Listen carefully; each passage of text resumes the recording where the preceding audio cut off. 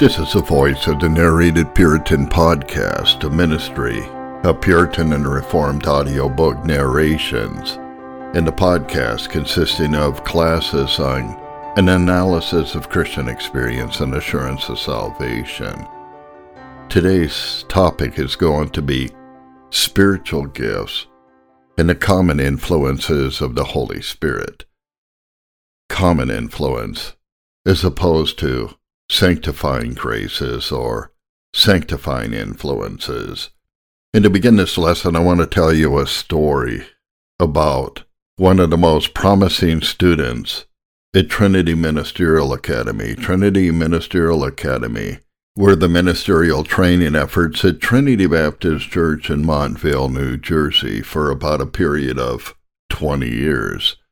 And one of their best students, I'll call him Fred, he also preached at our wedding. Our wedding was in Montana at the time. He was holding a pastorate up in Canada, but he had been already invited to Missoula, Montana to preach to the church there. He was the most promising, according to Greg Nichols, one of the professors at the academy, one of the most promising students as far as his giftedness was concerned. So much so, after his first 2 years in the academy during the summer, they sent him to another country to assist in a pastoral work there, so highly was he thought of. But as time went on, it turned out that he was living a double life. He was unfaithful to his wife, ended up divorcing her. And yet I remember when I first moved to Grand Rapids, because he was from upstate Michigan, I ran into him at Kriegel Used Bookstore. He loved good books. We used to have some of the best conversations about very good old books. And yet I had noticed that as I saw him at church, after some time when he had moved back to Grand Rapids, Michigan, we weren't able to have the fellowship that we had in a bygone day, and I thought maybe it was me. Maybe I came on too strong about talking about books or whatever. Later on, I found out that it was him. He had abandoned the faith that he once professed. But what about his spiritual gifts? Well, let's talk about what spiritual gifts are and the difference between them and saving graces or the fruit of the Spirit. And I have open Volume 4 of the Collected Works of John Owen. And he says, we may consider the difference between spiritual gifts and sanctifying graces. And he says, saving graces are the fruit or fruits of the Holy Spirit. Galatians 5:22, Ephesians 5:9, Philippians 1:11. Now, spiritual fruits proceed from an abiding root and stock, of whose nature they partake. There must be a good tree to bring forth good fruit. Matthew 7:33. No external watering or applications unto the earth will cause it to bring forth useful fruits, unless these are roots from which they spring and are reduced. The Holy Spirit is at the root of these fruits.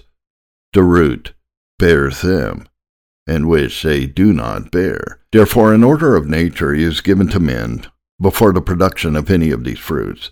By this are they engrafted into the olive, are made such branches in Christ, the true vine is derived vital juice, nourishment, and fructifying virtue from him, even by the Spirit. So he is a well of water springing up into everlasting life, John 4, verse 14. He is a spring in believers, and all saving graces are but waters arising from that living, overflowing spring. From him, as a root or spring, as an eternal virtue, power, or principle, do all these spiritual fruits come. With gifts, however, it is otherwise. They are indeed works and effects, but not properly fruits of the Spirit, nor are anywhere so called. They are effects of his operation upon men, not fruits of his working in them.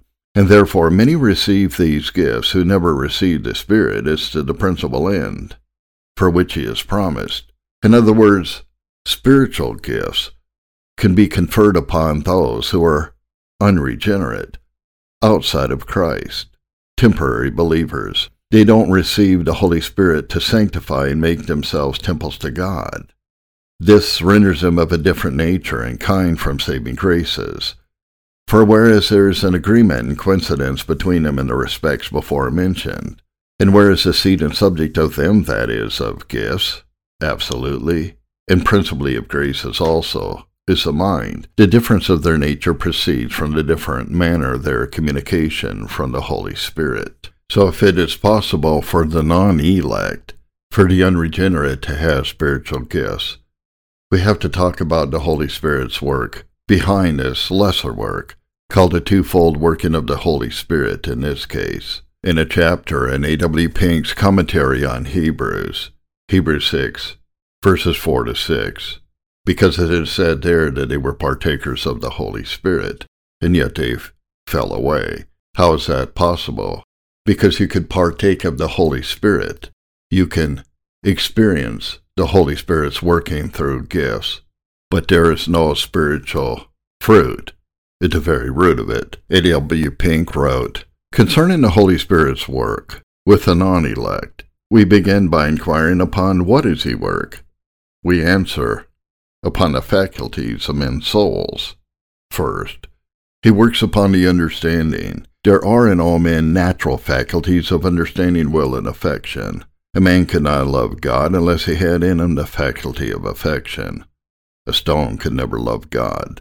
In Romans 1 verse 18, we read of men who hold the truth and unrighteousness, and what is there referred to is explained in what follows, because that which may be known of God is manifest in them, for God has showed it to them. Again in Romans 2:14 and 15 we read, for when the Gentiles, which have not the law, do by nature the things contained in the law, these having not the law, are a law to themselves, which show the work of the law written in their hearts, their conscience also bearing witness. The Holy Spirit is speaking here of men, according to nature, not grace. In his natural heart there is written the work of the law. By whom? But by the finger of God. Except for this, man would be destitute of moral light, for the fall robbed him of all light. Secondly, the Holy Spirit works upon the affections of the natural man. There is in a fallen man a natural devotion to a deity. This is evidenced by the fact that practically all of the heathen worship some god or other. Now let men bring their natural devotion to the Scriptures, and they will come to know of the true God, and learn to reverence him as well. Yet, is that only nature improved? Through the Word, the Holy Spirit may, and usually does, convince its reader that the Maker of heaven and earth is the true God, and therefore worthy of honor and homage. The fact is, though very few indeed recognize it. Again, there is in every sinner the natural recognition that his sins deserve eternal death, and that God, unless he be appeased, punish him. Doubtless many of our readers will feel inclined to call into question this last statement. But let our appeal again be to the word of truth. There we read, who, knowing the judgment of God, that they might commit such things are worthy of death. Now let us take note of how the Holy Spirit may work upon man's natural principles of the human soul, mightily raising them, and yet not changing a man's heart. Just as the rays of the sun shining upon plants in the garden adds no new nature to them, but serves to aid their best development, so the Holy Spirit, when he deals with a reprobate, communicates nothing new to them, yet raises their natural faculties to their highest point. So, what could be the result? A person could be somewhat enlightened as to the truth of the Scriptures, certainly could feel a conviction, could even feel some sort of delight in hearing the Word, without there being a change, called regeneration, a change in the mind, the will, and the affections. To get into this further, I want to look at Thomas Goodwin's work on the Holy Spirit, his work upon the temporary believer. Turning to Thomas Goodwin's work of the Holy Spirit in our salvation, there's a chapter, and the title is The Highest Degree to Which a Temporary Believer Can Possibly Attain, described by the Apostle Paul, Hebrews 6, which yet falls short of that saving work wrought in a sincere believer, there spoken of by him. This is the context. For it is impossible for those who were once enlightened and have tasted of the heavenly gift and were made partakers of the Holy Spirit, and have tasted the good word of God and the powers of the world to come, if they shall fall away, to renew them again unto repentance, and so on. The apostle sets before these Hebrews the most dreadful things about a temporary work and condition, what we call the common influences of the Holy Spirit upon the non-elect, which can include spiritual gifts. A temporary work and condition that is to be found in the Holy Bible, and yet in the occasion he took for it, he does it with the greatest advantage for the comfort of the weak and sound Christian, and with the greatest tenderness that possibly so great a matter could be uttered in. In Book 7, Chapter 1, Thomas Goodwin talks about the difference of the Holy Spirit's work on temporary believers and those truly called believers, and that they differ in their nature and kind. And he does this by comparing 2 Peter 1, verse 3 and 4, and 2 Peter 2, verses 20 and 21. Let's read these two verses. 1 Peter 1, 3 and 4. According as his divine power is given to us all things that pertain to life and godliness, through the knowledge of him that has called us to glory and virtue, in which are given to us exceeding great and precious promises, that by these you might be partakers of the divine nature, having escaped the corruption that is in the world through lust. This is talking about the saving work of Christ and a believer.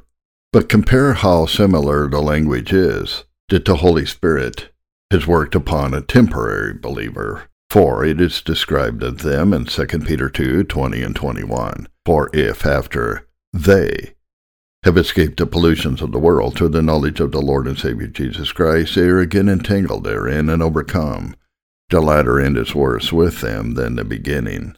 For it had been better for them not to have known the way of righteousness, and, after they have known it, to turn from the holy commandment delivered to them. He says, I've set these two passages of the same epistle together, and by comparing the one with the other, you may easily discern that Peter would seem to speak somewhat like, yet, at the same time, differing things of two several sorts of professors, and two several works, in those professors of religion.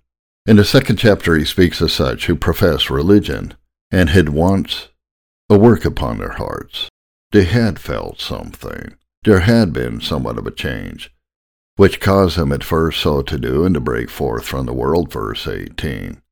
That is, they really had escaped from them who live in error, or the common error of a natural condition, common to you, with other men. But now they were fallen away, and their latter end was worse with them than the beginning, verses 20 and 22. But in the first chapter, he speaks of, and to such who had obtained like precious faith with us, namely the apostles of Christ. And of each of these he seems to speak some similar things of both of them, and yet how distant they were in reality and their character. Of both the one and the other he says that they had escaped the defilements of the world, 2 Peter 1, 3, 2 Peter 2, 20.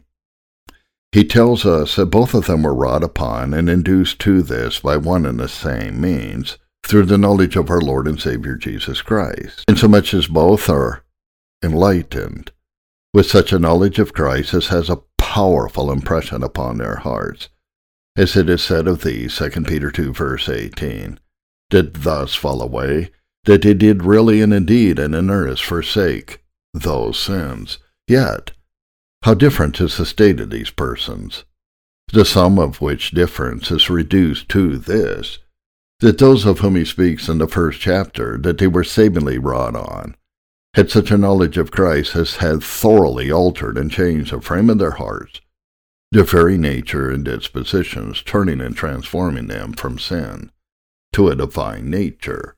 The Holy Spirit's work, even on a non-believer, had prevailed to sever in part their souls from the power of inward lusts, as well as outward gross defilements. The prevailing knowledge of Christ had destroyed and rent the indentures that had been between the soul and these corruptions, for the word escaping speaks and has reference to freedom from the tyranny of a hard master, or as it is in verse 19 of chapter 2, of being servants of corruption, In these sincere believers, the divine power had cut the very heartstrings, lineaments, and ties between their souls and their lusts so far that their inward man had really parted with, and was delivered from the strength and violence of lust. But as to the other, or the temporary believer, or the work of the Holy Spirit upon the non-elect, it is barely said that they had escaped the grosser defilements of the world, verse 20, that pollute men outwardly, in respect of which it is that they are said to have escaped from those that live in error. He mentions nothing to express that this work had reached to the destroying of lusts or alteration of their sinful natures, but their case was that of a runaway servant. They had made an escape from their masters, but the inward bonds and indentures were not cancelled, and so they were fetched back again. Verse 19. While they promise them liberty, they themselves are servants of corruption. For of whom a man is overcome, of the same is he brought in bondage, which he affirms more plainly, verse 22, comparing them to a sow that was once washed, which imports an external cleansing only, from the mire they wallowed in, which cleaves to the outward parts, but to escape the corruption that consists in lust, to have the sinful nature, the inward radical constitution changed. This is what they lack. So the important question is here, if the Holy Spirit can work upon an unregenerate person, short of regenerating him, short of an effectual calling, how would I know the difference? Well, we said that only a regenerate person can have the graces, the evangelical graces, the fruits of the Holy Spirit, which means when the Holy Spirit works upon a hypocrite, there is still remaining in his heart, because he hasn't been changed, enmity, hostility, and aversion to God. And so, in a work called Hypocrites Deficient in the Duty of Prayer by Jonathan Edwards, he describes this about the hypocrites calling upon God. They may do so for a while, after they have received, now notice, common illuminations and affections. While they are under awakenings, they may, through fear of hell, call upon God and attend very constantly upon the duty of secret prayer. But after they have attained in hope and have made profession of their good estate, they often continue for a while in the duty of secret prayer. For a while they are affected with their hope. They think that God has delivered them out of a natural condition and given them an interest in Christ.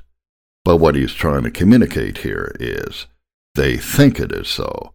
They think God has delivered them, but it is only the common influences of the Holy Spirit. But Jonathan Edwards says, they never have a spirit of prayer given them, a spirit of adoption, a spirit of grace and supplication, but only the common influences of the Holy Spirit convicting, somewhat enlightening them. Hypocrites never had the spirit of prayer given them. They may have been stirred up to the external performance of the duty of secret prayer, and that with a great deal of earnestness and affection, and yet always have been destitute of the true spirit of prayer. Why? Because they are not born again. At heart, they are still at enmity against God. Archibald Alexander, in his work called Thoughts on Religious Experience, says that these common operations of the Spirit of God may be experienced by those very early on, who may yet later on become Christians. But there is a common practical error in the minds of many Christians in regard to this matter. They seem to think that nothing has any relation to the conversion of the sinner but that which immediately preceded this event. And the Christian is ready to say, I was awakened under such a sermon and never had rest until I found it in Christ, making nothing of all previous impressions. Jonathan Edwards, again, to quote him, there are common influences of the Spirit, which are often mistaken for saving grace. Later he says, whether persons' convictions of sin, convictions of the truth of the Scriptures, and the alteration in their dispositions and affections, be in a degree and manner that is saving, is beside the present question. If there be such effects on people's judgments, dispositions, and affections, whether they be in a degree and manner that is saving or not, it is nevertheless a sign of the influence of the Spirit of God. The Bible rules serve to distinguish the common influences of the Spirit of God as well as those that are saving from the influence of other causes. So, because there is such a work, called a common influence, upon the temporary believer, that explains some of the chapter titles in Jonathan Edwards' work called The Religious Affections, that are no certain sign that religious affections are gracious, that they're very great, or that they are raised very high, or have great effects on the body. They cause people to be fluent, fervent, and abundant in talking of the things of religion.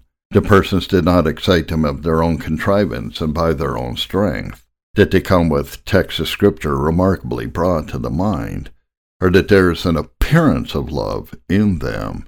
Persons having religious affections of many kinds, accompanying one another, is no certain sign. That comforts and joy seem to follow awakenings and convictions of conscience in a certain order, is no sign, or that these influences dispose persons to spend much time in religion, and to be zealously engaged in the external duties of worship. They dispose persons with their mouths to praise and glorify God.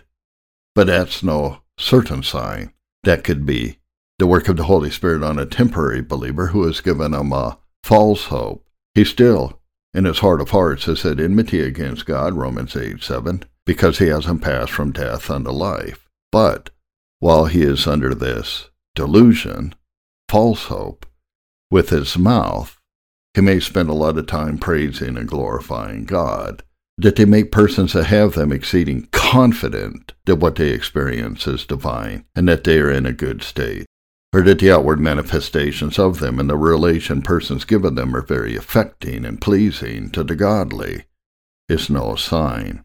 Let me read a little bit of this.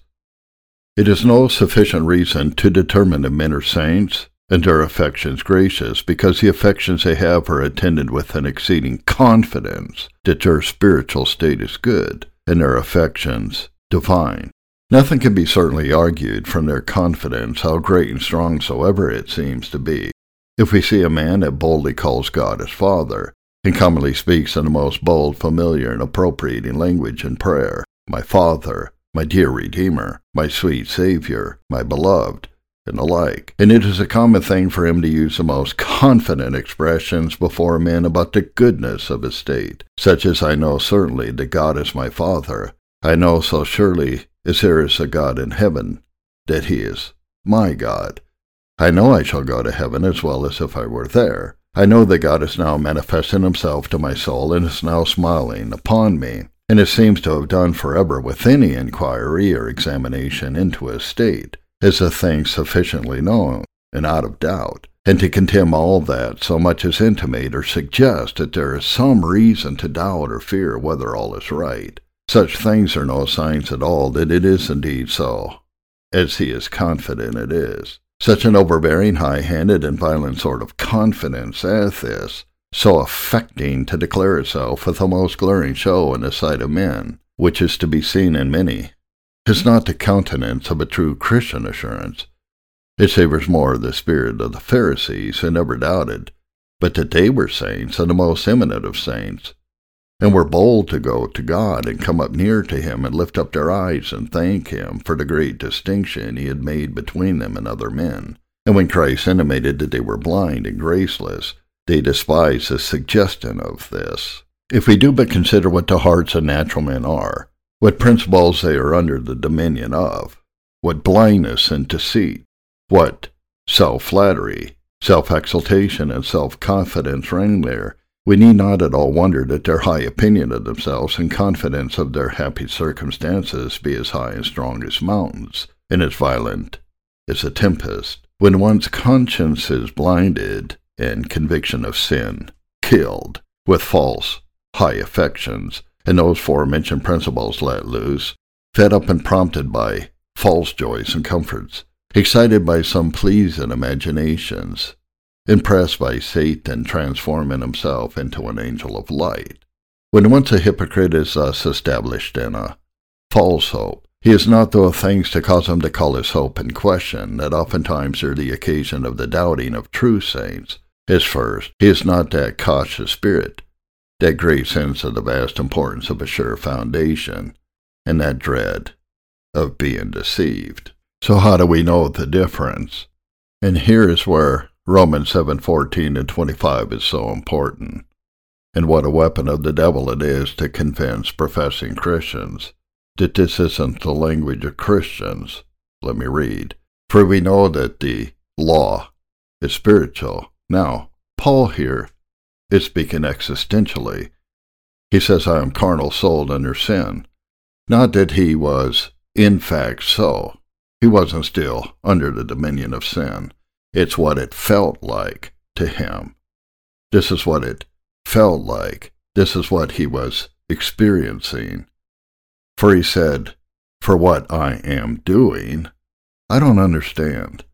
For what I will to do, that I do not practice, but what I hate, that I do. An unregenerate person who is only under the temporary influences of the Holy Spirit, or the common influences of the Spirit that can be experienced even by a reprobate, cannot honestly say, I hate, that I do. He says, if then I do what I will not to do, I agree with the law that it is good. But now it is no longer I who do it, but sin that dwells in me. An unconverted man cannot say it is no longer I that do it, because it is him that does it, willingly, continually, under its dominion. He knows no other principle warring against it, not the conscience. That's not a work of grace. That can be experienced by unregenerate men. Paul says, for I know that in me, listen to the distinction, that is in my flesh, nothing good dwells. For to will is present with me, but how to perform that which is good I do not find. Now if I do what I will not to do, it is no longer I who do it, but sin that dwells in me. But an unconverted man cannot find a law. That evil is present with him, the one who wills to do good. It's not just present with the unregenerate. It has full dominion over him. He cannot have any kind of a virtuous inclination, any kind of a holy affection to God if he is still unregenerate. Far less can he, Romans 7:22, delight in the law of God, according to the inward man. But the Christian sees another law in his members warn against the law of his mind. What's the law of his mind? The Holy Spirit enlightening the mind and bringing me into captivity to the law of sin which is in my members. And in verse 24, he wants to be delivered from this body of death. So in John Owen's work on the mortification of sin, he distinguishes a reformation that is begun only by the convictions of the conscience and the Holy Spirit enlightening the mind short of saving faith. He says, unless a man is a believer, that is, one that is truly grafted into Christ, he can never kill any one sin. I do not say unless he knows himself to be a believer. In other words, he doesn't have to have high assurance, but he does have to be a believer. Killing sin is the work of believers. You know what other attempts at mortification are made by Catholics in their vows, penances, and satisfactions? I dare say of them, I mean as many of them as actually live according to the principles of their church, as they call it. But Paul says of Israel regarding righteousness, they have attempted mortification, but they have not accomplished it. Why? Because they did not seek it by faith, but as it were by the works of the law. But those who, in obedience to their convictions and awakened consciences, attempt to stop sinning, are in the same state and condition. They attempt it, but they cannot accomplish it. But describing what men living under the temporary influences, the common influences of the Holy Spirit short of the new birth, he says, many men are bothered deeply over their sin by the preaching of the word, the arrows of Christ striking them with conviction, or by some affliction having been made sharp in their hearts. These men will diligently set themselves against this or that particular sin, with which their consciences have been most bothered or unsettled. But poor creatures, they labor in the fire, and their work is consumed. Now I'll continue. In the work of the Holy Ghost in our salvation, collected works of Thomas Goodwin, the work of the Holy Spirit upon the temporary believer, the difference between him and the true believer. Here's another difference, namely, the participation of a contrary, divine nature. This divine nature clearly shows a change of nature, and so there having escaped the corruption that is in the world through lust, 2 Peter 1:14, is the putting off the old nature which is corrupt in lusts, and on the other side, for as much that such a change from a state of natural corruption is specified with this divine nature as its opposite, it is evident that this participation of the divine nature is to be understood of the contrary divine qualities and principles, but now made natural to the soul, as their lusts once were.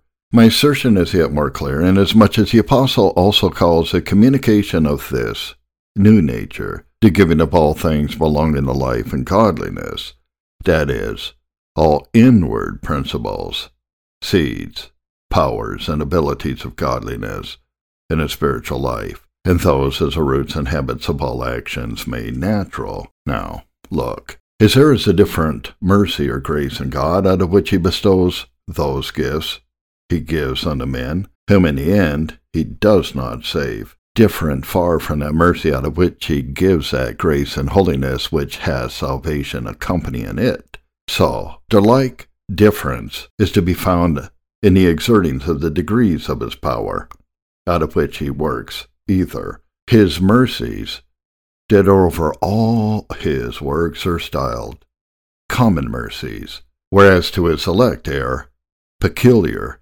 special mercies, called the sure mercies of David. Hence, I believe the works on temporaries flow but from his common providential mercies, only further heightened towards such than to others of mankind. It is therefore a subject worth of prosecution to show the disproportion of power which is seen in these two works, that the measure of the one may be mutually taken from each other. So, what use is the knowledge of this doctrine to us? Thomas Goodwin answers, the doctrine and knowledge that there is only a temporary work in many professors, in many people who make a profession of being Christians. It's useful to sincere Christians for many holy ends. Peter declares it to those he wrote to.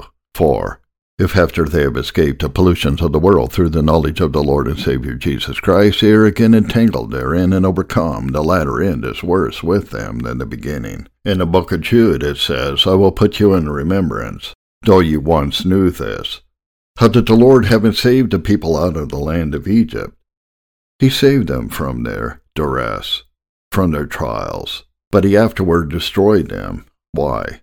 Because they believed not. The meaning of this is he would have them consider that the Israelites coming out of Egypt was a type of our common salvation, as he called it, verse 3. Yea, many of them came forth through a work of God upon them, for they believed, Exodus 4, verse 31.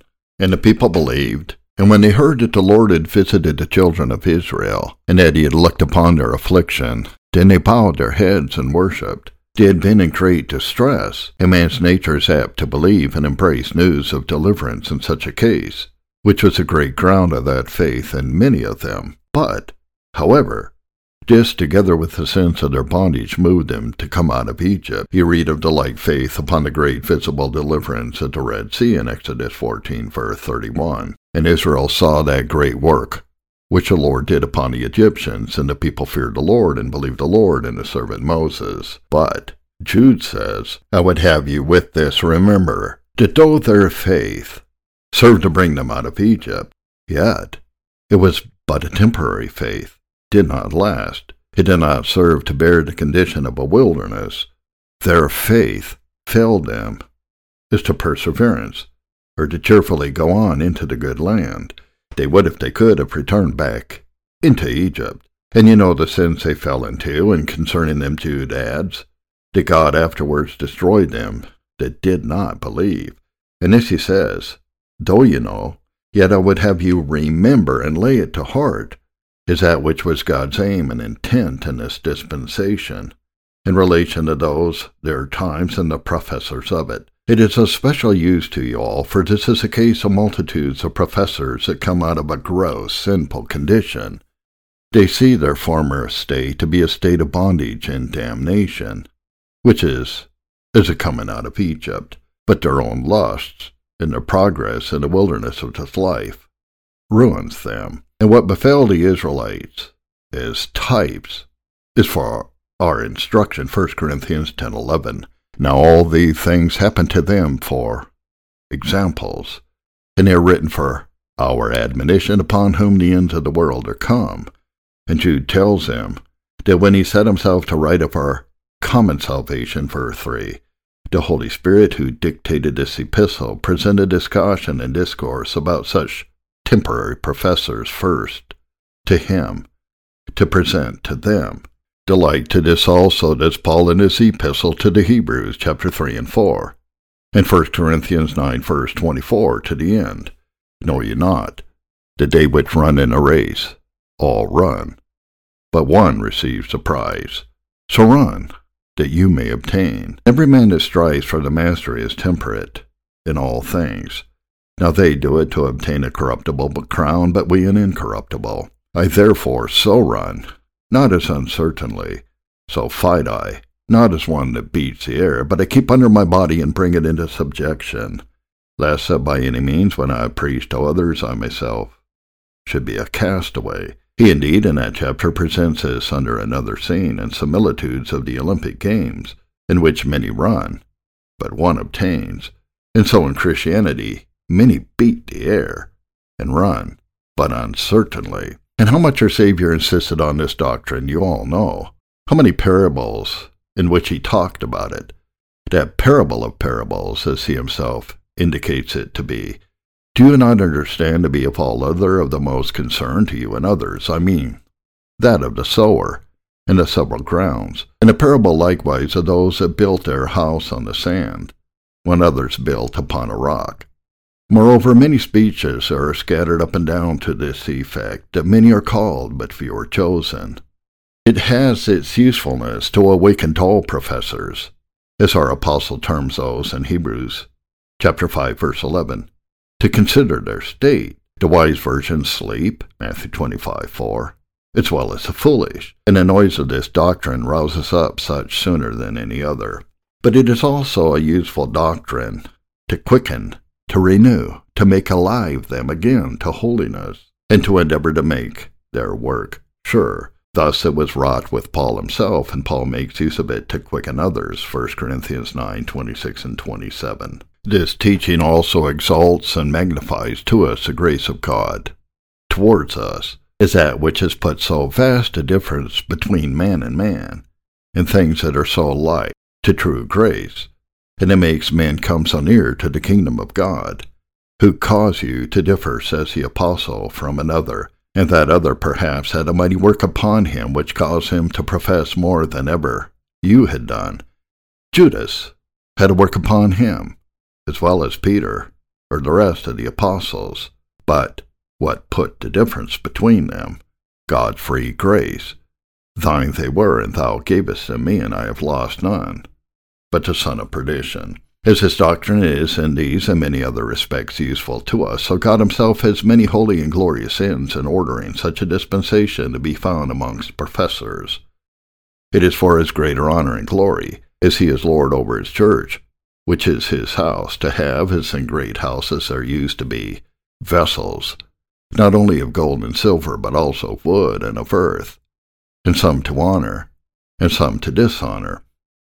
These dispensations of God, short of regenerating grace, lay up manner for a great honor to the man Christ Jesus, as he is to be the judge of all the world, and to give the exact account of every man's condition and ways and heart, and to judge of them accordingly. One would think that such a work of the Spirit as has so great a likeness, and that with a reality joined with it in the hearts and spirits of men, should make a great puzzle and blind at the latter day. How clearly to distinguish and discover to the men themselves and all the world that such professors as these were never truly regenerate. But this will turn to the greater glory to Christ, Hebrews 4, verse 12. Speaking of Christ, the Word, As the close of his speech, verse 13 shows, before the eyes of him with whom we have to do. Of him thus considered as the word, he says, he, the word of God, is quick and powerful, sharper than any two-edged sword, piercing even to the dividing asunder of soul and spirit, and of the joints and marrow, and is a discerner of the thoughts and intents of the heart. God dispenses such lower workings, common influences, though short of regenerating grace, to make way for a fuller conviction of all sorts of wicked men at the latter day, and to justify himself in his condemnation of them. The great design God does drive all along in this world upon the sons of men is to clear himself at that day, and to confound him who shall be condemned, at which day he will have a great deal to do with the hearts of men, to convince them, as Enoch, the seventh from Adam, in his prophecy, say in Jude 14 and 15, Behold, the Lord comes with 10,000 of his saints, to execute judgment upon all, and to convince all that are ungodly among them, of all their ungodly deeds, and so on. As for the practical opinions of in men's hearts, the greater thing that God has to do with all men's hearts is his opinion that they generally will not see nor believe that corrupt nature in themselves is so corrupt and disabled to the attainment of that grace which only and necessarily must save them, but on the contrary think, if they have anything that has the appearance of good in them, that they can do and may do much to the salvation of themselves, especially if they are assisted and elevated by the Spirit of God, above what mere nature enables a man to do. God has, on the one hand, as much to do with men in this point as he has, on the other hand, to do with men in the breaking forth of their lusts into grosser sins. Men will not believe their own utter inability and their dependence wholly upon free grace and their total need of regenerating grace, and therefore by lesser experiments, lesser works of the Holy Spirit, short of an effectual calling, the failure of lower and inferior workings of his upon them, God goes about to convince them of this, their corruption and utter disability, and of the absolute necessity of their total dependence upon him, which yet they will not see, and therefore God justly leaves them here and works no further, and thereby lays the foundation of justifying his condemnation of them in their several proportions and the rest of mankind, by the example of those that are wrought upon the highest, they're wrought upon to a very high pitch, and yet it is short of saving grace, and so God provides for nothing more than the conviction of men at the latter day concerning the falsehood of their opinion of themselves in this respect. Quote, Thomas Goodwin. Well, suppose you're hearing this, and it's scaring you. That's not my goal. We want to determine that which is the effectual working of the Holy Spirit, which will have its evidence in prayer to God. That's why I keep returning to this sermon, Hypocrites Deficient in the Duty of Prayer, because it gets to the bottom very, very quickly of the difference between the hypocrite, temporary believer, somebody who has experienced common influences of the Holy Spirit from them that are born again. Let me just read these two paragraphs. Hypocrites are false professors, temporary believers, never had the spirit of prayer given them. They may have been stirred up to the external performance of this duty, and that with a great deal of earnestness and affection, and yet always have been destitute of the true spirit of prayer. The spirit of prayer is a Holy Spirit, a gracious Spirit. We read of the Spirit of grace and supplication in Zechariah 12:10. I will pour out on the house of David and the inhabitants of Jerusalem the spirit of grace and supplications. Wherever there is a true spirit of supplication, there is a spirit of grace. The true spirit of prayer is no other than God's own Spirit dwelling in the hearts of the saints. As this Spirit comes from God, so does it naturally tend to God in holy breathings and pantings. It naturally leads to God, to converse with him by prayer. Therefore the Spirit is said to make intercession for the saints with groanings which cannot be uttered. Romans 8, verse 26. But it is far otherwise with the true convert. He knows his work is not done, but he finds still a great work to do, and a great wants to be supplied.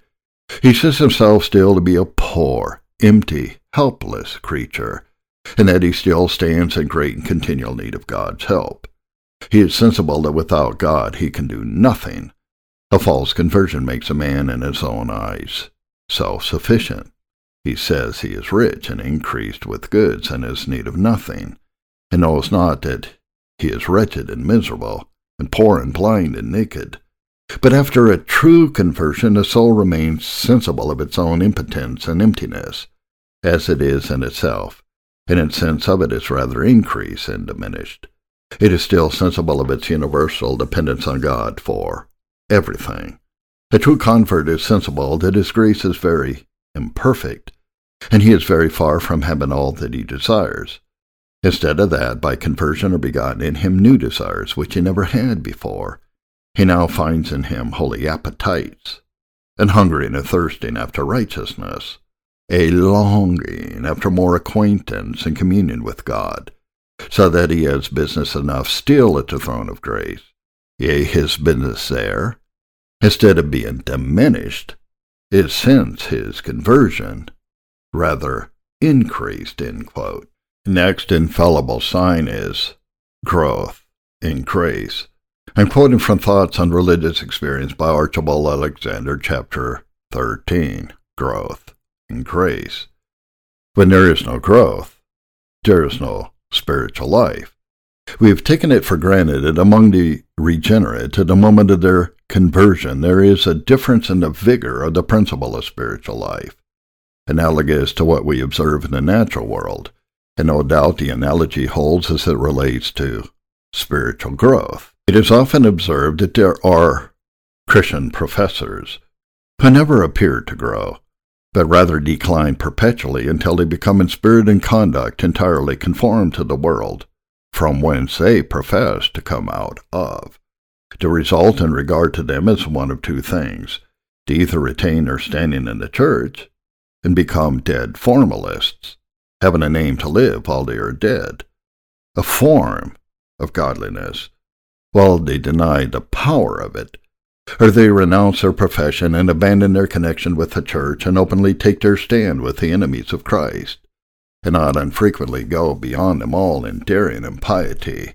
Of all such we may confidently say, they were not of us, or undoubtedly they would have continued with us, end quote. So let me end this with a quote from The Grace and Duty of Being Spiritually Minded by John Owen. Spiritually minded, that can only be as a habit and a fixed principle if a person is in fact born again. John Owen says, so it is with them who are spiritually minded, true Christians. Thus must it be with us all, if we pretend to a title to that privilege. Christians, they are filled with thoughts of God, in opposition to the character of wicked men that God is not in all their thoughts. And it is greatly to be feared that many of us, when we come to be weighed in this balance, will be found too light. Men may be in the performance of outward duties. They may hear the word with delight, and do many things gladly. They may escape the pollutions that are in the world through lust, and not run out into the same compass of excess and riot with other men. Yet they may still be strangers to inward thoughts of God, with any delight, and satisfactoriness or complacency. I cannot understand how it can be otherwise with them whose minds are over and over filled with earthly things. However they may satisfy themselves with pretenses of their callings and lawful enjoyments, or that they are not, anyway, inordinately set on the pleasures or profits of the world. To walk with God, to live unto Him, is not merely to be found in an abstinence from outward sins, in the performance of outward duties, though with diligence and the multiplication of them. And this may be done upon such principles for such ends, with such a frame of heart as to find no acceptance with God. It is our heart that He requires, and we can no way give them to Him but by our affections and holy thoughts of Him with delight. This it is to be spiritually minded. This it is to walk with God. Let no man deceive himself, unless he thus abounds in holy thoughts of God, unless our meditation of Him be sweet to us, All that we else pretend to will fail us in the day of our trial, will fail us in that day. End quote. The grace and duty of being spiritually minded by John Owen. You have tuned in to The Voice of the Narrated Puritan, class number 16 on an analysis of Christian experience and assurance, spiritual gifts, temporary work of the Holy Spirit conferred upon the unregenerate.